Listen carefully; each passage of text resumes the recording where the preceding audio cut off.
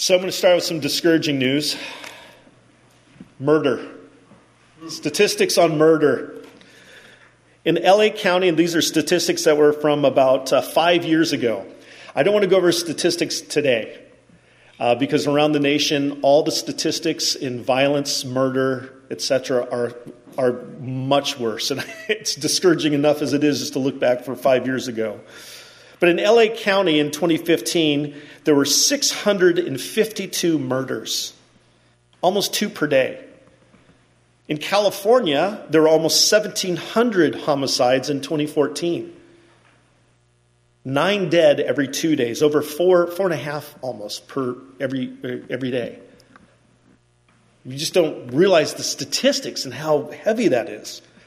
In the United States in 2011, according to the Department of Justice, there were an estimated 14,610 persons who were killed. 40 every day. How's that for a cheery note, isn't it? But it's depressing. And to get even worse, serial killers. Now, I'm not going to go to the statistics because we have some young ears here, but it's scary. You read the top 25 list of evil serial killers in the United States, and it's scary. You recognize the name Son of Sam? Well, he was number 25. The Hillside Stranglers, that was number 21, 2 men. The Night Stalker, he was number 13. And Jeffrey Dahmer, he was number 12 only. There's worse than him. Pretty scary. But why? What drives people to violence? What is it? Folks, it's anger. It's anger in the hearts because your thoughts go to behavior eventually. And we have to understand this is not just for those out there. How many of you would admit that you struggle with anger in your own heart? I better see everyone raise their hands. Isn't it funny that when Jesus is doing the Sermon on the Mount, in this portion of Scripture, when he's applying the law, but he's going to the heart of the law, the first thing he does is he goes to anger. Because we all struggle with it to some degree.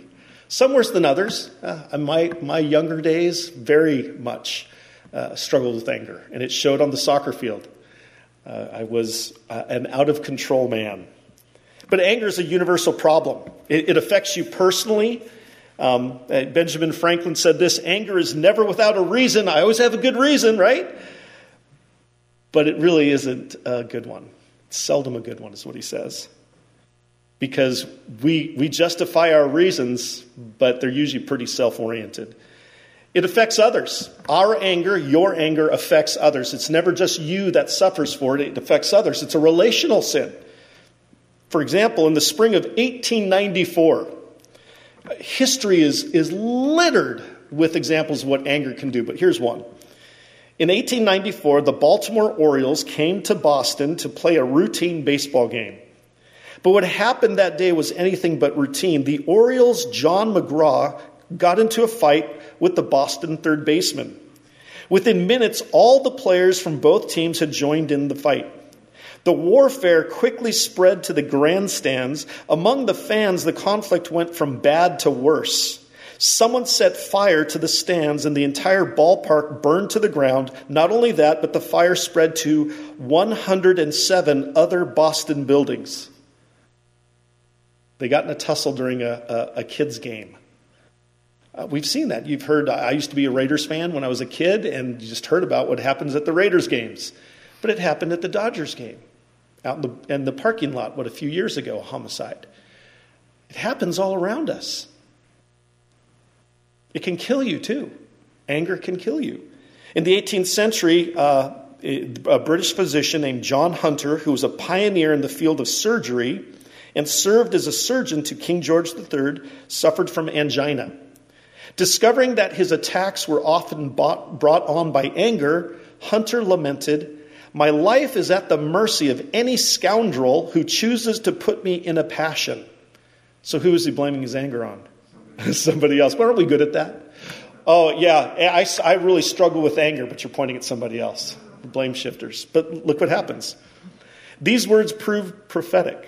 For at a meeting of the board of St. George's Hospital in London, Hunter got into a heated argument with another board member or members. He walked out and drop dead in the next room.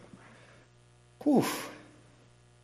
In today's passage, one that begins the series of 6 applications of what Jesus is talking about as he's going through the Sermon on the Mount, anger he deals with because that is something we all struggle with. But he goes to the heart level. And that was what was different about what Jesus was doing at this point. He starts with the heart, and here's the deal, just to get right to the point of it, we're all guilty. Since we're all guilty, let's listen to what he says that may help us. Would you like that? This God we just sang about, who's full of what? Mercy and peace. He's there to cheer and to guide. Well, he has hope for us. And so we're going to go for that. We're going to look at what Jesus has to say. So in this passage, he really puts all of us in the crosshairs. This is not a passage that's interesting. I sure wish so-and-so heard it. It's actually for each one of us, including Chris Brunzio right here. He deals with the issue of heart issues. The context of this, again, I love this, but it's important. I loved what Pastor Bill spoke about this morning. He really took us into the context, didn't he? He didn't just drop into Habakkuk and started reading. He gave us some of the background. Well, in what we call the Sermon on the Mount, Matthew's chapter 5 through 7, you have to understand the context. It'll help us understand what's going on here. Besides being the greatest sermon ever delivered, what many call this, such a wonderful piece of literature, as many say, it's much more than that. So you've got to understand that when Jesus came on the scene, the context of the times was that there was a serious hunger and longing for the promised Messiah to come. We hear a lot about this around Christmas time or even Easter. But we're in this now, and we have to understand that there was just a hunger for God's promised one because Israel was under oppression. They were oppressed by the Romans, right? That's their political oppression. They weren't the independent nation that they were under David and Solomon, the glory days. And they longed for the Messiah to come to restore that and make it even greater. They were under oppression, religious oppression. How's that? Well, the scribes and Pharisees. They had set up a works-oriented religion that was just oppressive. You see Jesus constantly in his ministry getting into conflict with the scribes and the Pharisees because they had foisted burdens on top of them. Paul confronting Peter later on about the whole issue about do we get circumcised or not. He says, Peter, what are you doing? You're trying to put a burden on the back of the Gentiles that we couldn't handle. You read that in Galatians. So they're under religious oppression. The shepherds that were supposed to direct Israel to God were really called sick shepherds.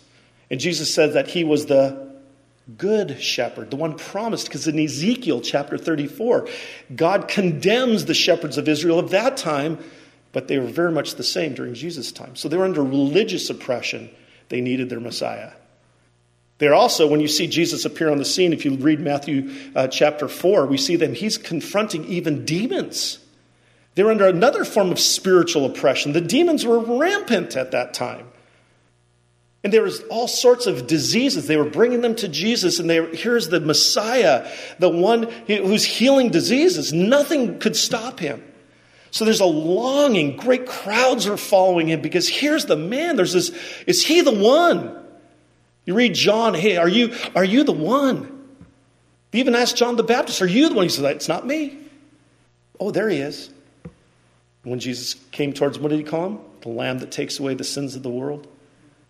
But there's a longing at this time. And so we have this whole scene set up. And then it says he went up on the mountain. Now, we don't catch this because we're not Jews of that time. But mountains in the Old Testament, what was associated with mountains? Whoa, remember Moses? Mount Sinai? What did he get there? The law. Okay? And Moses was in the middle of the Exodus, the great deliverance from the mightiest empire. I said this last week when I preached on Psalm 103. You have to understand the Exodus to fully understand what Jesus did, because really it was treated as the second Exodus, the greater Exodus. Jesus was not Moses. He was the prophet that Moses says, watch out for him. He's the greater one. Follow him when he comes. So when Jesus went up to a mountain and he sat down to teach, the Jewish mind is, they're already wondering, is he the Messiah, the promised one, the one Moses said, the great leader to come? So they're listening. If this is the Messiah, oh, he's going to restore Israel. There's an expectation. And then what he does is he begins to unfold. He actually says, my kingdom's a little bit different than you thought. Blessed are, right? We read the Beatitudes. Here's the ones that are blessed by God. What are they like? And he lays out these characteristics. That's not what they were expecting. It's shocking. And then starting in verse 13, he starts saying, this is what my people are supposed to be. Verse 13, he says, you are the salt of the earth. Oh, they have a purpose there. Preserve, flavor. In verse 14, you're the light of the world. You're supposed to shine brightly so they can see what God looks like. Why? Because I get that from verse 16. So that they may see your good works and give glory to your Father who's in heaven. So he's saying they have a purpose. This is, my people will look like this. This is how you get into my kingdom. They will look like this because here's your purpose. And then he starts saying, look, I haven't come to abolish. He sets up a series of contrasts right away. I haven't come to abolish the law. I've come to fulfill it, bring it to completion. I'm the one. He says, I come here, truly I say to you, until heaven and earth passes away, not an iota nor a dot will pass from the law until all is accomplished. The law is good, but I'm going to tell you how it's good. Because who had been their teachers? The scribes and the Pharisees. Matter of fact, he goes on to say this. Therefore, whoever relaxes one of the least of these commandments and teaches others to do the same will be called least in the kingdom of heaven. But whoever does them and teaches them will be called great in the kingdom of heaven. So he is making it very clear. God's law is good and right and perfect. But he's going to go on to show that it's a little bit different than they have been taught. And that's what we're seeing the first contrast in talking about anger.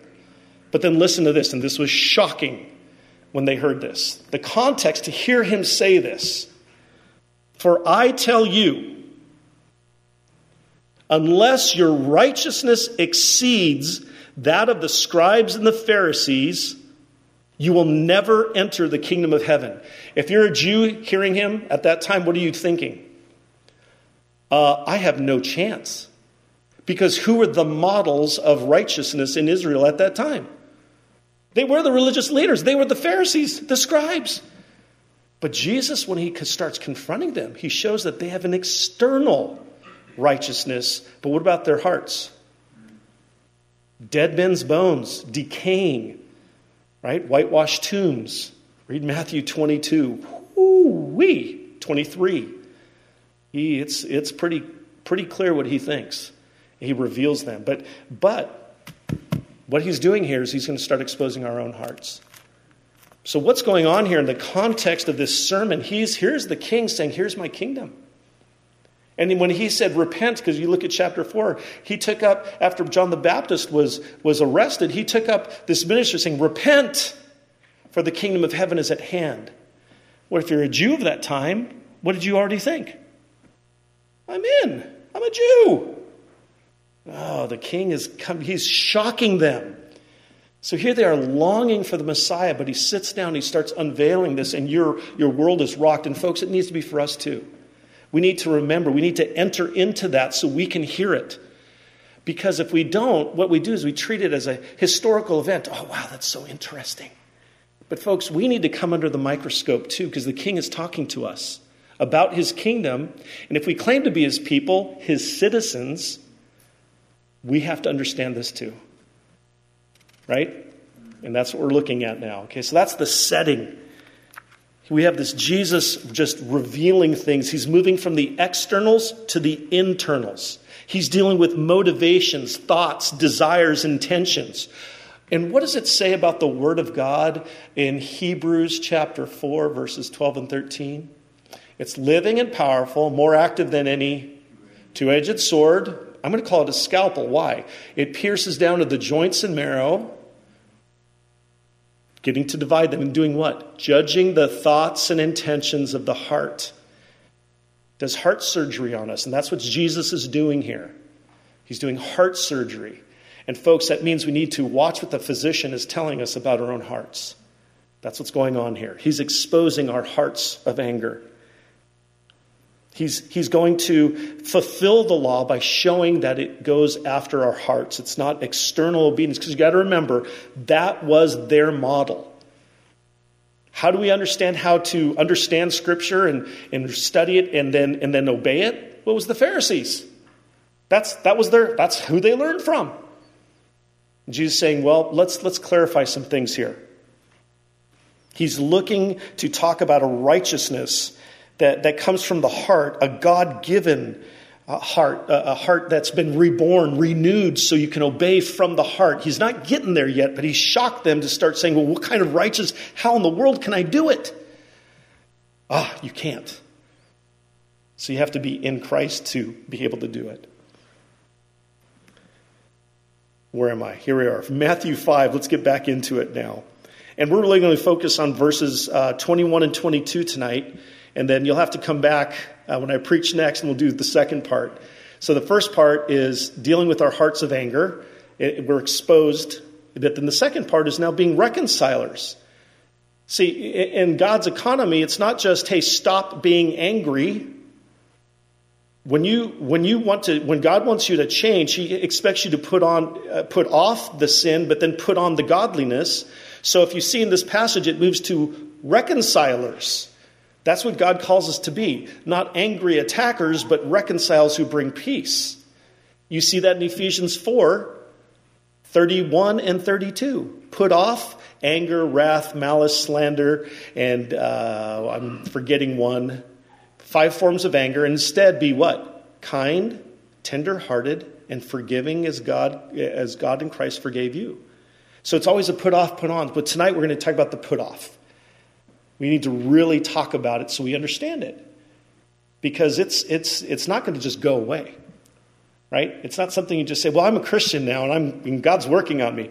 Well, he works on you, but he calls you to cooperate and do the work too. Right? That's called sanctification. Entering into his work. So here we go. Matthew 5:21. Again, I'm going to read it again because we need to hear it. Having that background, hear what he's saying. You have heard that it was said to those of old, right? You shall not murder. And whoever murders will be liable to judgment. That's right out of the Old Testament. That's the 10 Commandments. But I say to you that everyone who is angry with his brother will be liable to judgment. Whoever insults his brother will be liable to the council, meaning the Sanhedrin, under judgment, condemned. And whoever says, you fool, will be liable to the hell of fire. Did Jesus hold back anything here? He didn't mince words, did he? So if you're offering your gift at the altar, that's worship, by the way. It's like going to church. He's basically saying, do what? If you remember that someone has something against you, stop your so-called worship and do what? Go and make things right. Leave your gift there before the altar and go. First be reconciled to your brother and then come and offer your gift. Come to terms quickly with your accuser while you are going with him to court, lest your accuser hand you over to the judge and the judge to the guard and you be put in prison. Truly I say to you, you will never get out until you have paid the last penny. Is this just some nice ideas Jesus expects you just to ponder gently? No, this is urgent. This is urgent. And for those of you who, like me, who this might be more of an area of weakness, anger in your heart, it's even more urgent because of what anger can do to you and to others and to the name of Christ. Don't forget, the context of this is he said you are to be a salt of the earth and a light to the world. And the very first thing he talks about as far as an example is your anger towards others. In yourself, but towards others. So this is a very big, it'll have a big testimony. Okay, so we had to deal with this urgently. What we need to notice first, because we're in the text, Jesus and his authority are at the heart of this issue. It's not because Chris Brazil's pointing it out to you. Come on, Chris. Just get to the meat of it. You know, Jesus and grace and all that and mercy. And we have to let Jesus speak, right? And the first thing it says is that you have heard that it was said to those of old, right? But I say to you, okay, again, We're used to hearing it, but when they first heard this, the Jewish people sitting there listening to him speak would be shocked. Who were their teachers? The Pharisees. Well, their way of debating and all that, the scribes too, is that they would not only talk about Scripture, but they also talk about past rabbis, Pharisees. They talked about precedent. Well, so-and-so said this, and so-and-so, and they would back up their statements. But Jesus didn't do that. I say to you, it's an authority issue. Matter of fact, when he's challenged by the religious leaders over the time, they always said this, who do you think you are? By what authority do you say these things? And Jesus is saying, well, I've been sent by the Father, and whatever the Father tells me to do, I do. He was claiming his own authority as directly from God.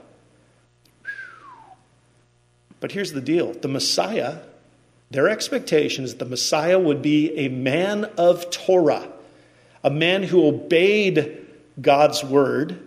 And this Messiah would also know how to teach God's word. He wasn't just supposed to be a king with a scepter and a sword. He also had to be able to handle the word of God, because the Jewish king, the anointed one, always had to come under God's authority.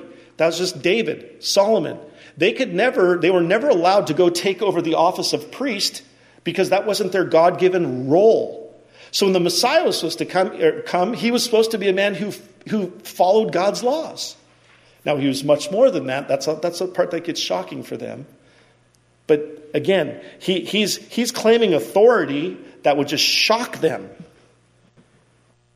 He's handling and teaching and applying the Torah, the scriptures, and it was in direct contrast with the authority of the teachers of Israel.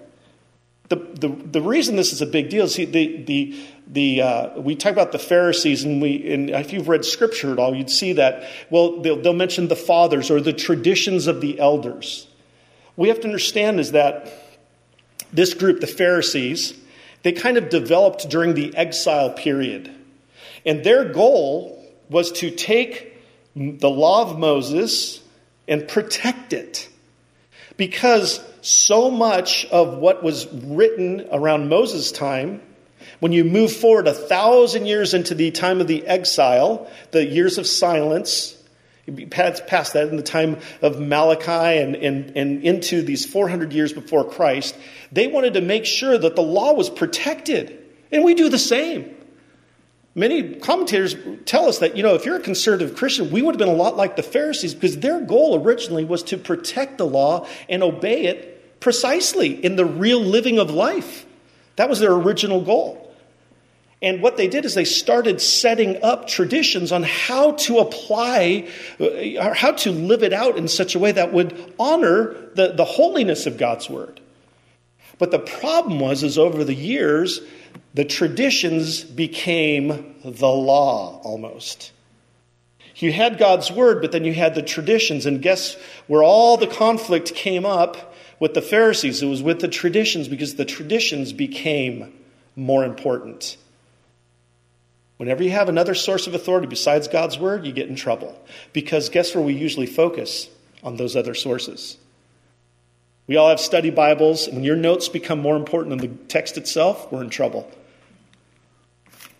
He's having problems. These Pharisees they're trying to guard and protect the holiness of the law and pass on the traditions and show respect and reverence, but it was out of whack. But the problem was at that time is that these rabbis, they had, because it was Israel and God's word was even supposed to be over the king. Well, those who taught and interpreted the word had high standing in the community. Rabbis, they were well respected. Pharisees, they got honor. During, for instance, the weddings, they sat at the good places, up front.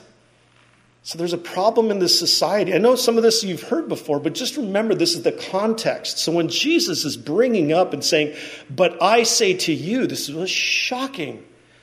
And there's Pharisees, scribes who were in the audience because they're all checking out this new guy. Is he the one? Talk about just shaking people's minds. To contradict them at all was to be outrageous. You didn't do it. Verse 17, I haven't come to abolish the law and the prophets. He has to say that. But to fulfill them, to make certain, to draw out the fullness of the law, getting to the heart of it, to unfold them, to embody them in living form, to help people understand them and obey them, to show the real kind of reverence. But I say to you, man, the audacity of this man. But that's what's happening here. Jesus defines righteousness, the righteousness that is greater than the Pharisees, one that people would have given up if they heard this. Well, I can't do that. No, he goes on to show them there's a different kind of righteousness, one that he can provide, but they have to stick with him. Jesus defines righteousness by expounding the true meaning of the law as opposed to the wrong or shallow understandings of it. He's presenting the definitive interpretation of the law. That's why the Pharisees, the scribes, were so upset with him. He was challenging their place, their status, their prestige, their power. Oh, this rebel. Jesus is shaking things up. But here's the deal, before we move to the next point. This Jesus isn't just an ancient teacher of 2,000 years ago. He claimed to be the true definer of Scripture. So the question is he really your authority? Chris Brunzil, is he really your authority? My authority? How do you measure that?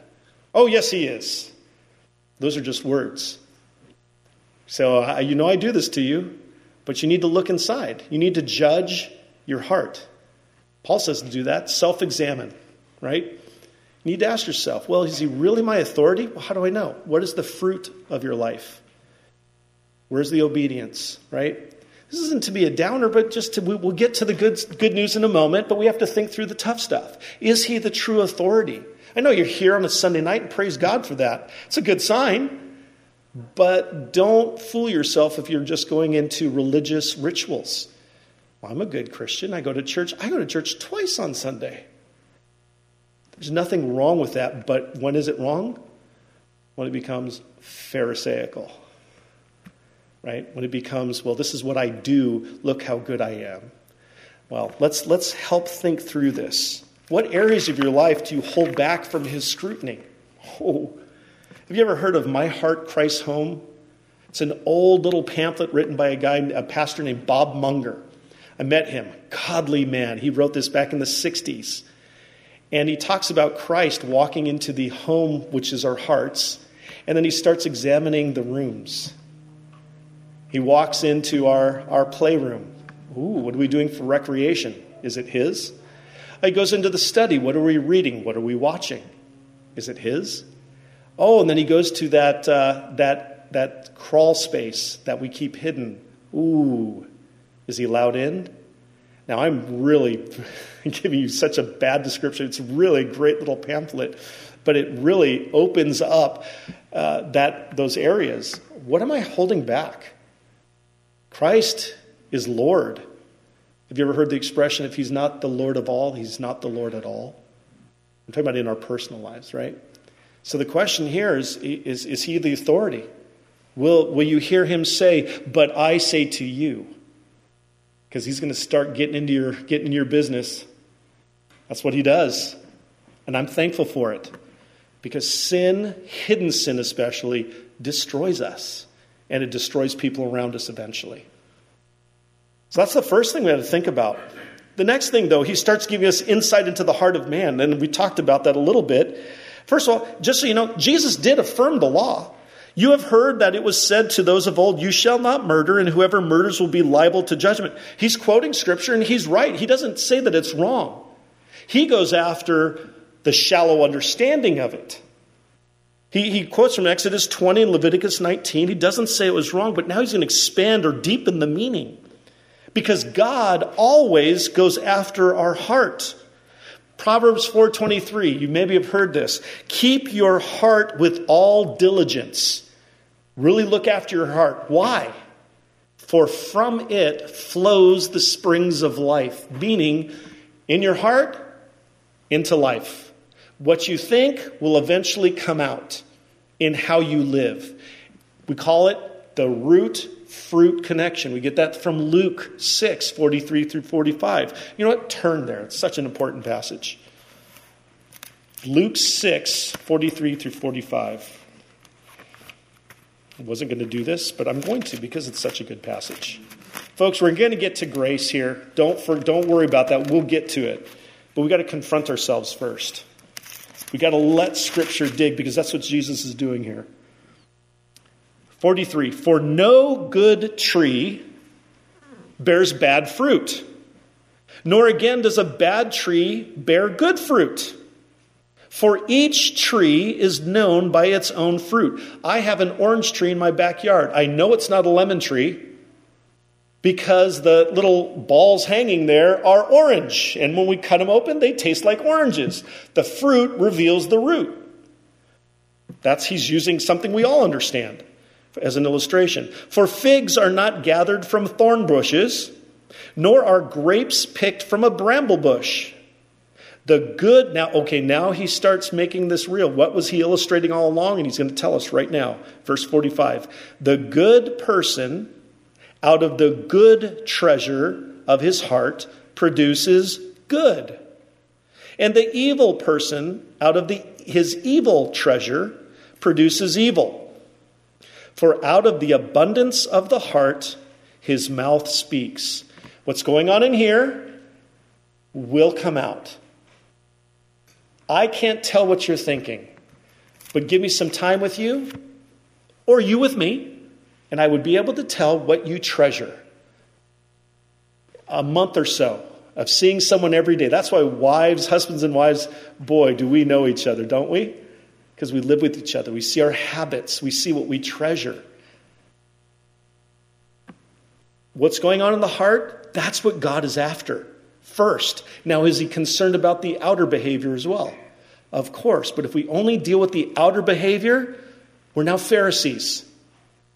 Because that's where they lived.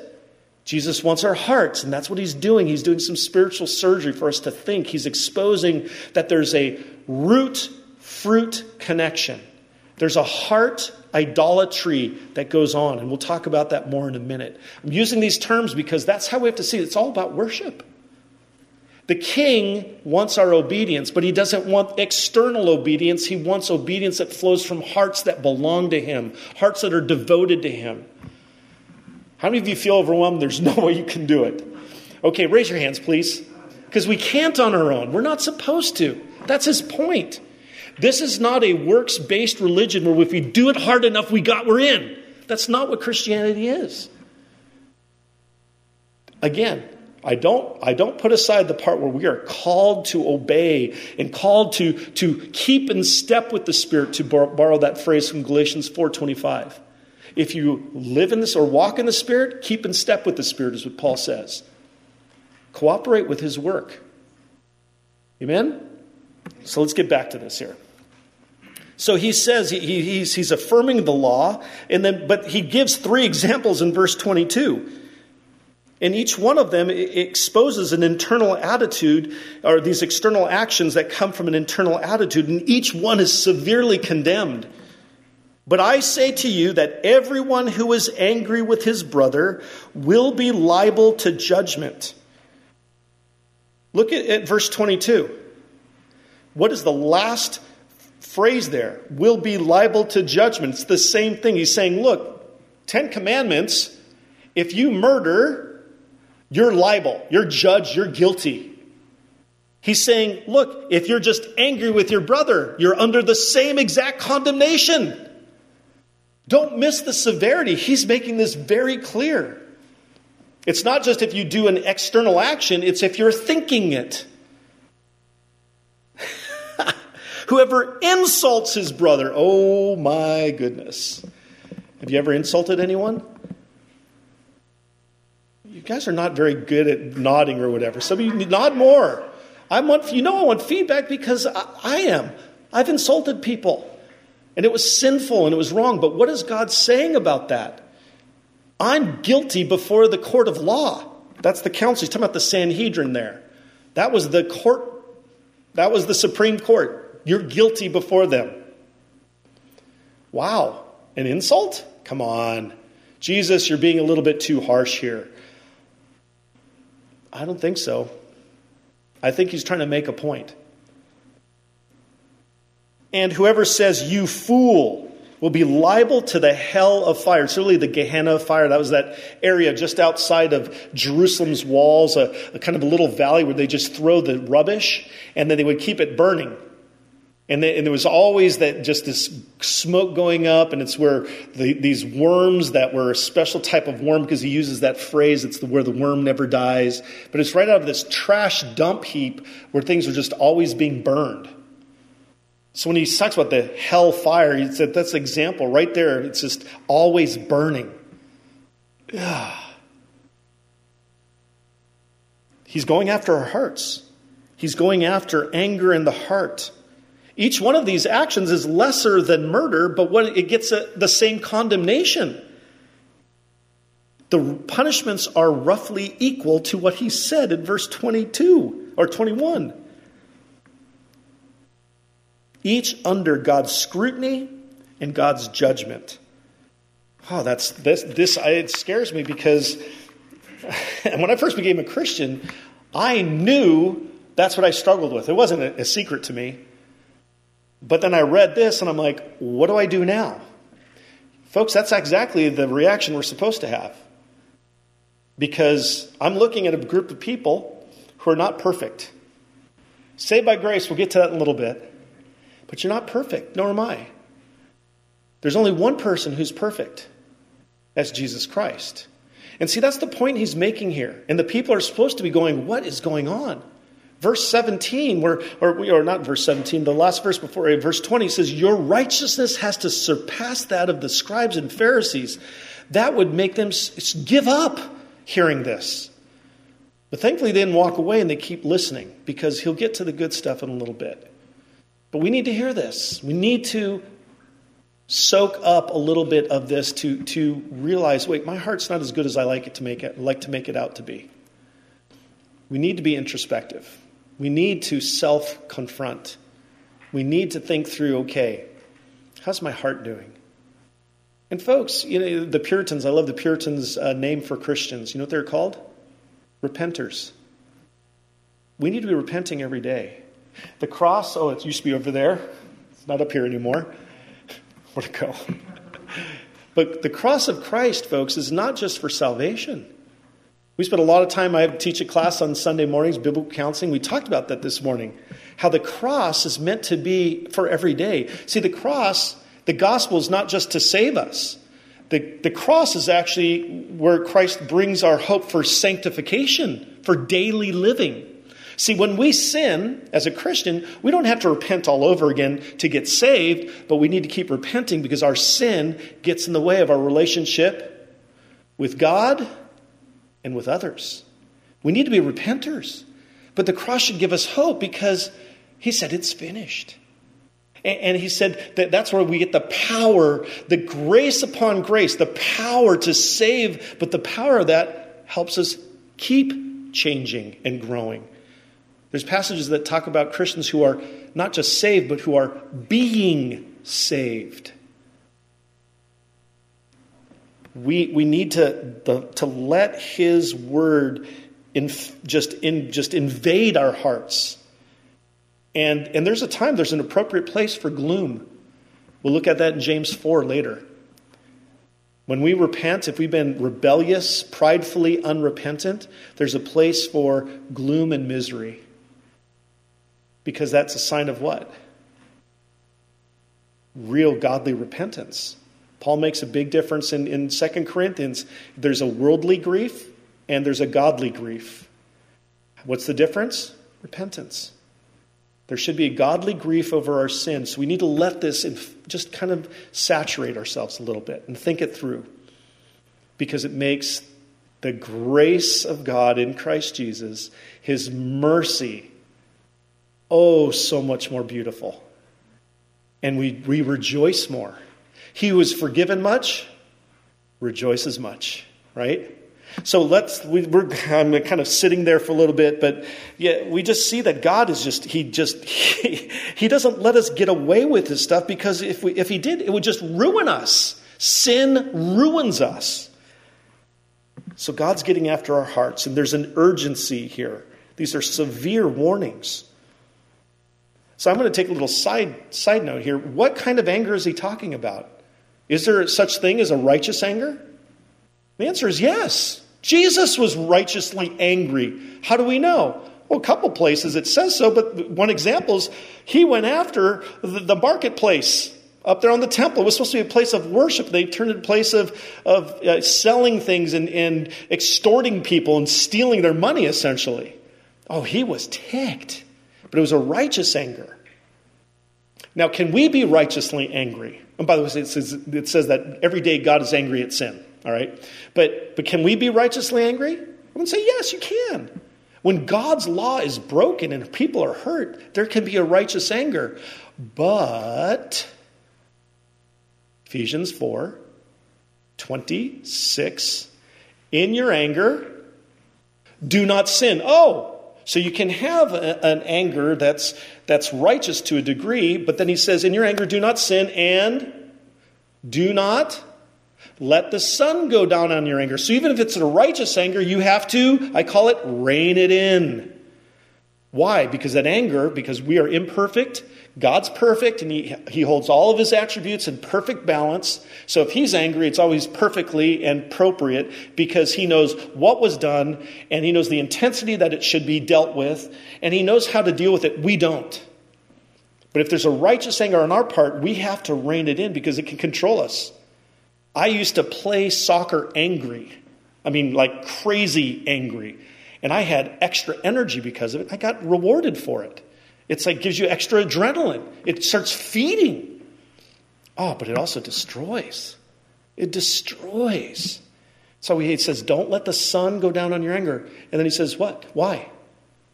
Lest you give Satan an opportunity.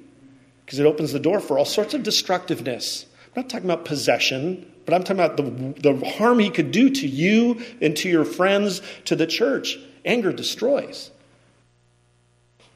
We have to take this serious, right? But there is a righteous anger, but even then we have to rein it in. But what is anger? Is anger in itself sinful? I already talked about it. It's not. It's a God-given emotion that motivates us to correct something wrong, to correct an injustice. That's all it is. It can just get so out of control so quickly.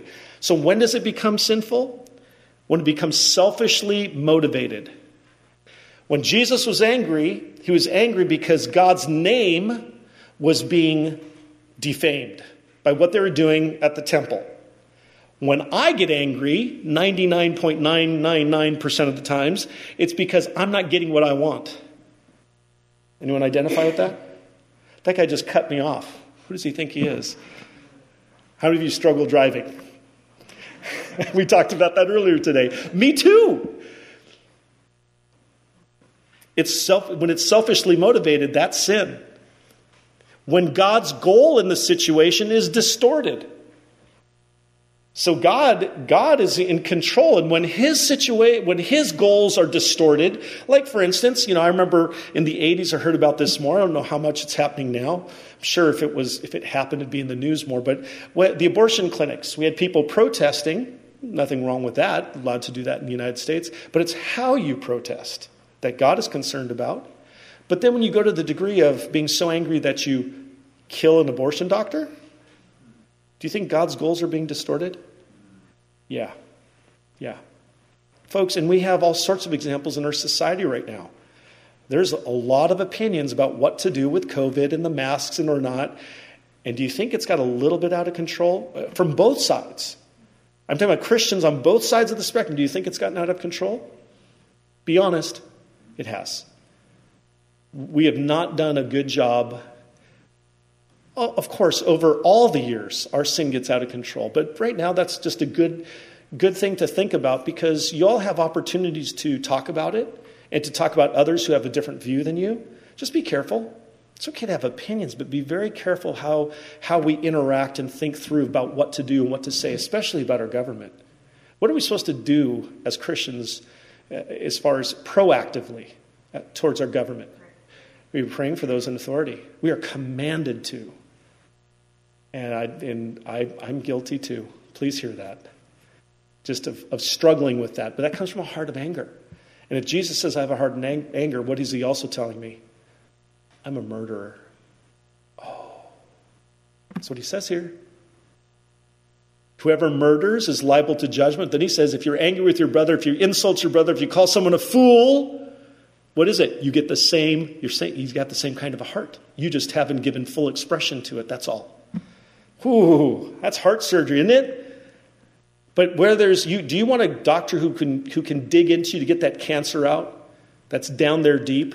We want him to do that kind of heart surgery in our hearts when there's that sin that's so down inside there. Do you want him to do chemo on you?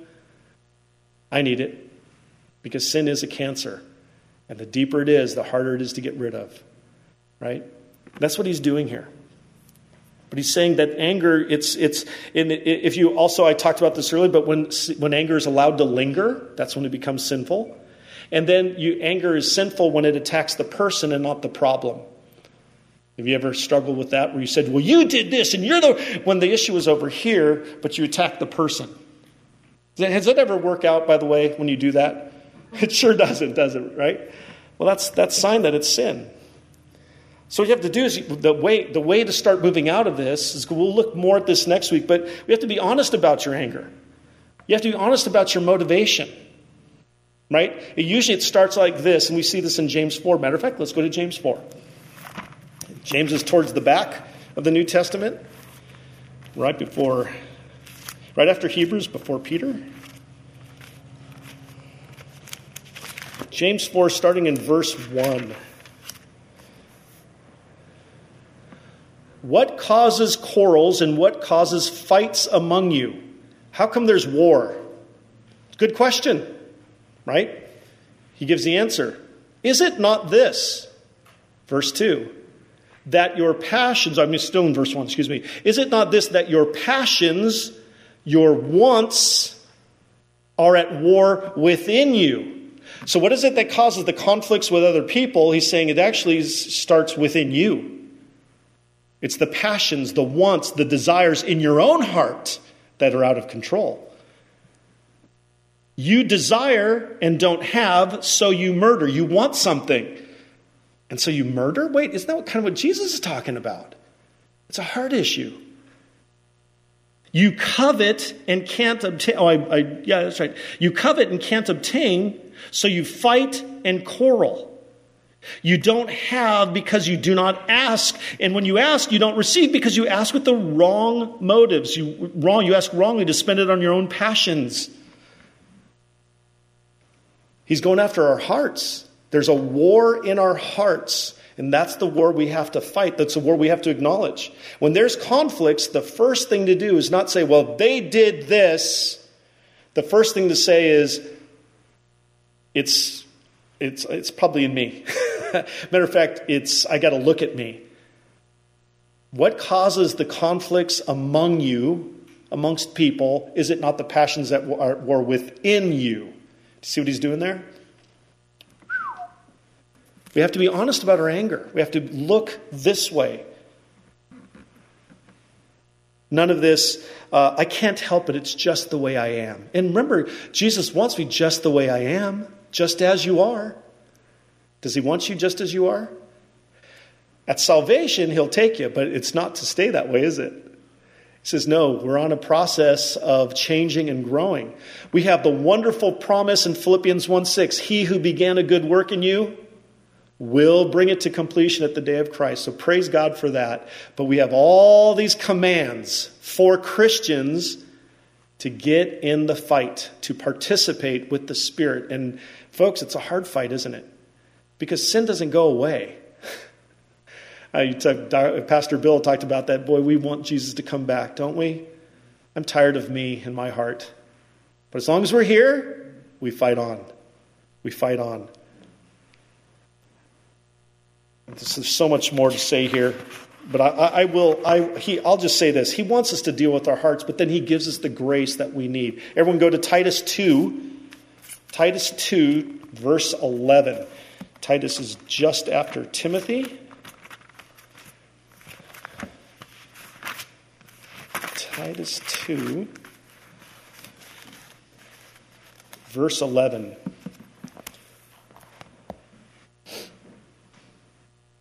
For the grace of God, oh my goodness, we love hearing about God's grace, right? Grace and mercy, both sides of that coin. Grace is God's gift to us, something that we don't deserve nor earn. Mercy is when he holds back that which we deserve and have earned, right? So the grace of God has appeared. So this is good. This is now we're getting positive. Thank you, Chris, for getting to the positive. It's been a downer all along. For the grace of God has appeared, bringing salvation for all people. Amen. Right? We have that, for by grace you've been saved through faith, and that not of yourselves. It is the gift of God, that no one may boast. Oh, praise God for his salvation. But this grace doesn't stop there. Grace is still active. How do I know? Look at the next verse.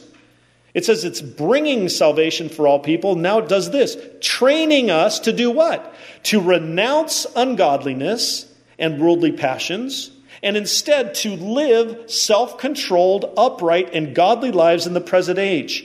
That's called putting off and putting on. That's sanctification. That's what God's grace is doing. So God's grace saves us, but that's not the end of the story. We get his grace to help us change and grow. It's a training regimen, though. It's like the Spirit. I guys know I had that background. It was a long time ago in sports. And our coach, I love the man. He was in my wedding. So when I say this, I'm not disparaging him. But I hated him. Why? Because he would kill us. He would work us so hard. Hell Week were 4 workouts each day. 6 to 7 breakfast. 9 to 10:30. And this is at Biola, so in the 80s, there's smog, and we're playing in 95-degree weather, third stage smog alerts. At lunch, you'd have lunch, and you'd run to your room to take a cold shower because you couldn't breathe. You ever been in smog running a lot where you're like, I'd hop in a cold shower, so it'd shock me to breathe again. And then we had the afternoon practice, or then we'd have evening meetings and practice at times. He would kill us. He would make practices so hard we couldn't wait for games. Do you think that was his point?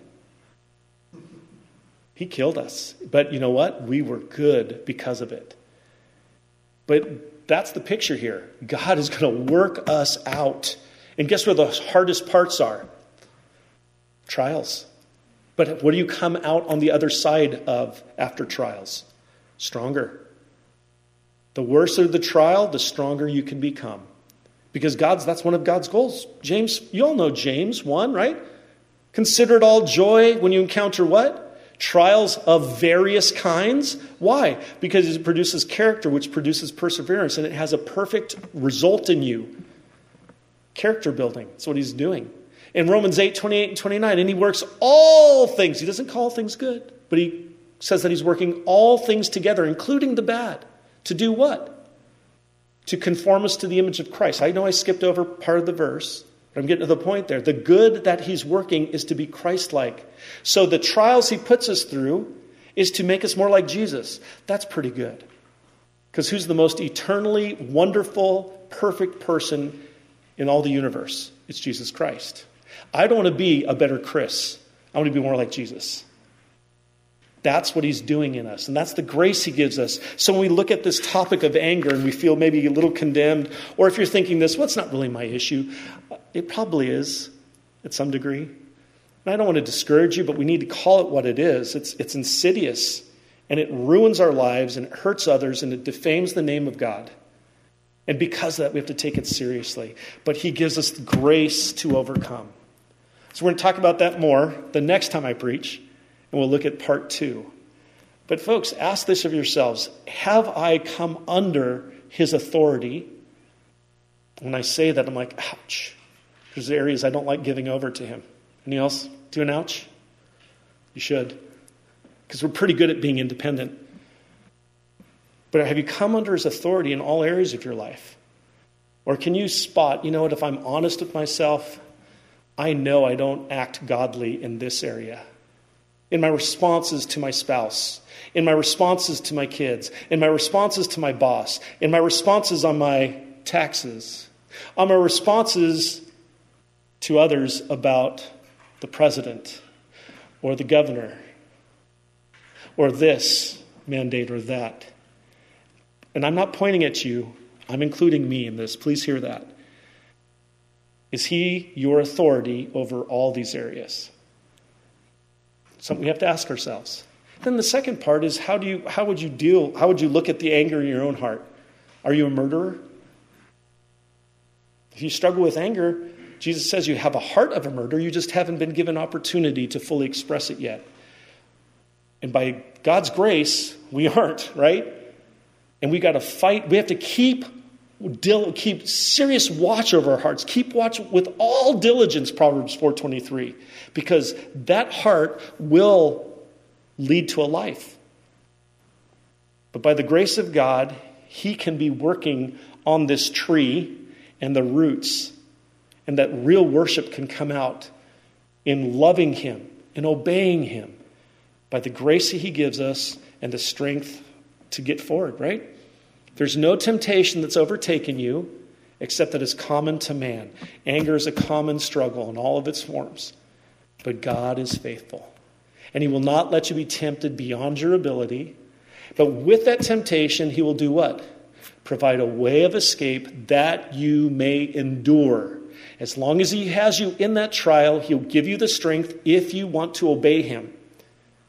If you want to obey him by his power for his glory, he'll give you the strength. And he'll be glorified. You'll be the light that shows people there's a God who truly transforms us in the real practical realities of life. How great would it be that Christians could dialogue about the different ends of the spectrum, about responses to the government, all this, but in a way that is gracious? Wouldn't that be great? Because it would be a big contrast to what we see going on in the world. That's just an example. But I think even more important is how we deal with each other in the church. Right? Because is there ever a conflict in the church? Sure there are. We're a bunch of sinners. Saved by grace, but a bunch of sinners who struggle. So let's take this to heart. And let's glorify him more. Amen? And let's live under his grace, by his grace, for his glory. Let's pray. Lord, thank you for our time tonight in your word. Thank you, Jesus, for doing the hard surgery on us. Heart surgery that is hard to hear. But it's good, and it exposes the things that need to be fixed. We can't walk around pretending we're all good when our hearts are cancerous with sin, and we just need you to work in us to do that surgery. And Lord, that we would help others in all this too. If someone's struggling, that we'd come alongside them and help them when they're ensnared in a sin, that cancer that's inside them. And Lord, that we would help them walk in your spirit and come under your word.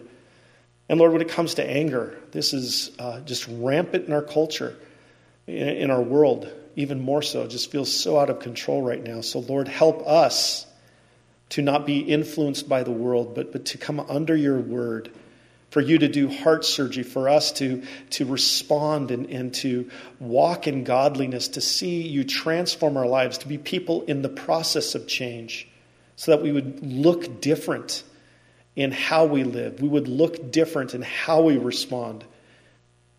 And that we would be just mirrors to reflect your glory to this world. Thank you, God, for the hope you give us. And we just pray that you be glorified in our daily lives as a collective church in this community.